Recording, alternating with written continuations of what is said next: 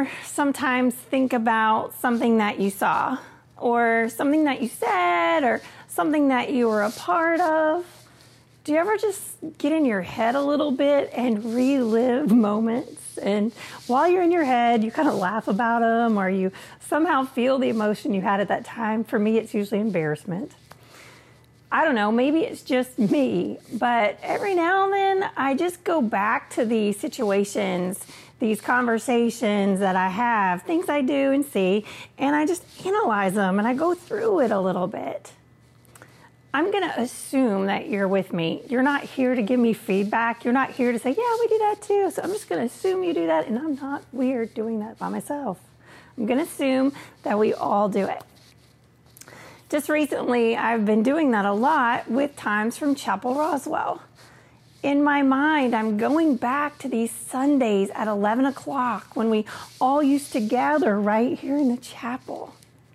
And I'm remembering all of the faces of our production team as they would busy around and make sure that they did light checks and sound checks and that we were all set for worship. I'm remembering the faces and times that I was with this group of people called greeters. I don't know, do you remember them? There were people who used to stand outside the doors, and their whole job was to greet you with a totally uncovered face. And they would actually shake your hand or pat you on the back, or if they knew you really well and it was okay, they would give you a hug. I'm remembering all the musicians and all the energy that they brought to our worship. In particular, I'm remembering one Sunday morning after worship. Chapel Roswell had just finished, and I looked over and there was a group of people, and they were just standing there talking to each other, enjoying each other, laughing, having a great conversation. And for some reason, I decided, hey, I want to be a part of that. I want to laugh with them. I want to hear the story. And so I just walked right over there to the group of people and somehow just barged in their conversation. And I said, well, hey, it's great to see the Booker family in worship today. And everybody just kind of looked at me, and the wife said, yes, the Helms family did enjoy worship today. I'm like, okay. And I just kept talking. I'm like, so, hey, Mark, how was your week? And he looks at me and begins to talk about his week. And his wife again said, yes, John and I had a great week with our boys. And I was like, boy, are you sure? I thought you had daughters. No, the Helms family, we're just got our sons, and John and I had a great week. So I didn't think much of it. And at the end of the conversation, I was like, okay, all right, Bookers, you'll have a great week. Mark, great talking to you. And I walked out. And as soon as I hit the chapel door, it all rushed in my mind and thought, oh my gosh, I just spent that entire conversation calling them by the wrong names. And yes, the wife was trying to be polite and correct me, and I ignored all of it. Instead, I just changed the name completely. I'm a little embarrassed telling you about that. I changed the name. It can happen. Genesis 17 says this. When Abram was 99 years old, the Lord appeared to Abram and said to him, I am God Almighty. Walk before me and be blameless. And I will make my covenant between me and you, and I will make you exceedingly numerous. Then Abram fell on his face, and God said to him, As for me, this is my covenant with you. You shall be the ancestor of a multitude of nations. I will make you exceedingly fruitful, and I will make nations of you, and kings shall come from you. I will establish my covenant between me and you and your offspring after you throughout their generations for an everlasting covenant to be God to you and to your offspring after you. God said to Abraham, And as for Sarai, your wife, you shall not call her Sarai, but Sarah shall be her name. I will bless her, and moreover, I will give you a son by her. Can you imagine getting a new name at the age of 99? Scripture is used to tell us about historical events. It can set a date and a time and a place. That's why it uses names of kings and pharaohs and Caesars and taxes. We have books dedicated to laws and to the time of the judges, and even the chronicler takes time to tell us about the different time periods of the kings. People who aren't theologians look to Scripture as another historical record. What is interesting about this text, or this part of Genesis, is that it's a part of something larger. It's not a historical event. They're actually called family stories. And so in the midst of all the historical events happening, the writer takes a moment to tell us about a family story. They're also called household events. And in this particular case, the household event is a name change. Abram becomes Abraham. Sarai becomes Sarah. Later, Jacob will get a name change. Saul will get a name change. Even Jesus gets a name change a little later. And the change occurs in the household to show a new reality. God comes to Abram and Sarai and makes a promise that God will be the God of all the nations and all their offspring. And what is also interesting about this is at the same time the promise is being made, at the same time of the new covenant, the same time that Abraham and Sarah are getting new names, God receives a new name too. For the first time in 17 chapters of Scripture, God is referred to as a new name, and that Hebrew word is El Shaddai. And so in the midst of the historical events, the household event of a name change is occurring, and a new reality, a new promise, and a new covenant is made. In the midst of a historical event, a household changes and a new reality emerges. We know this to be true. A historical event is a wedding that takes place. There's a day and a time and a place. But the real household change is possibly in a name change, or a hyphenated name, or even the intentional decision not to change a name. And the new reality is one of love. It's a historical event to coronate a new king or new queen. But it's a household change when he or she spends time selecting a new name, not their birth name. And the new reality is one of leadership.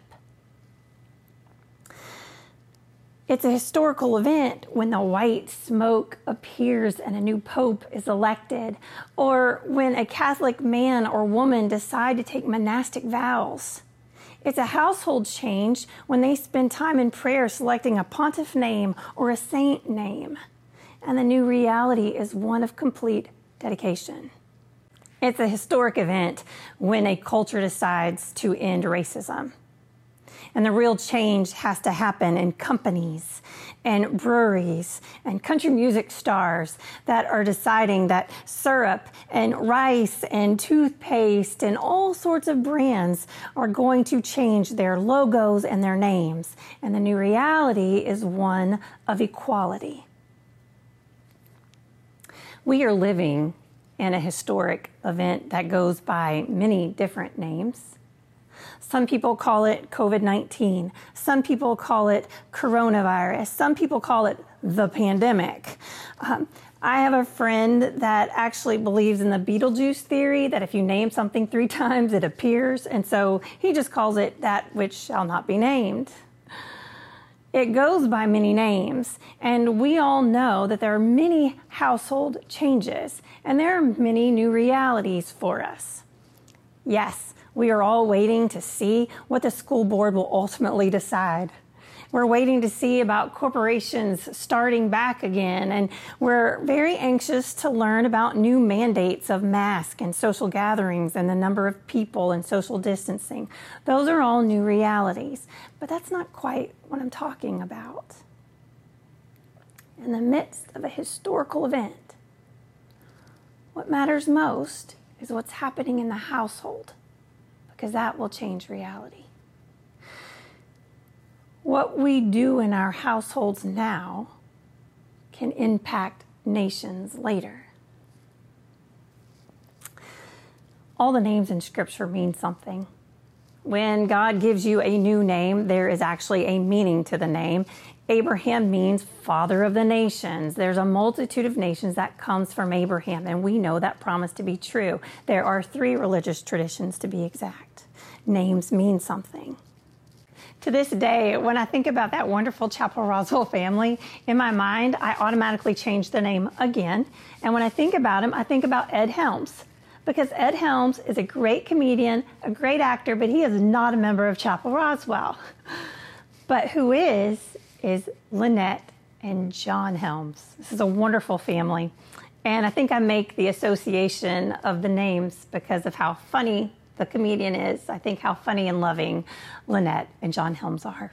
You see, names have meanings. Every time in Scripture God changes a name, there's a reason for it. It means something. And in particular, Abraham meant father of the nations. And we know that Abraham became the father of actually 3 different religious traditions. And so that promise was fulfilled. The household event changed nations.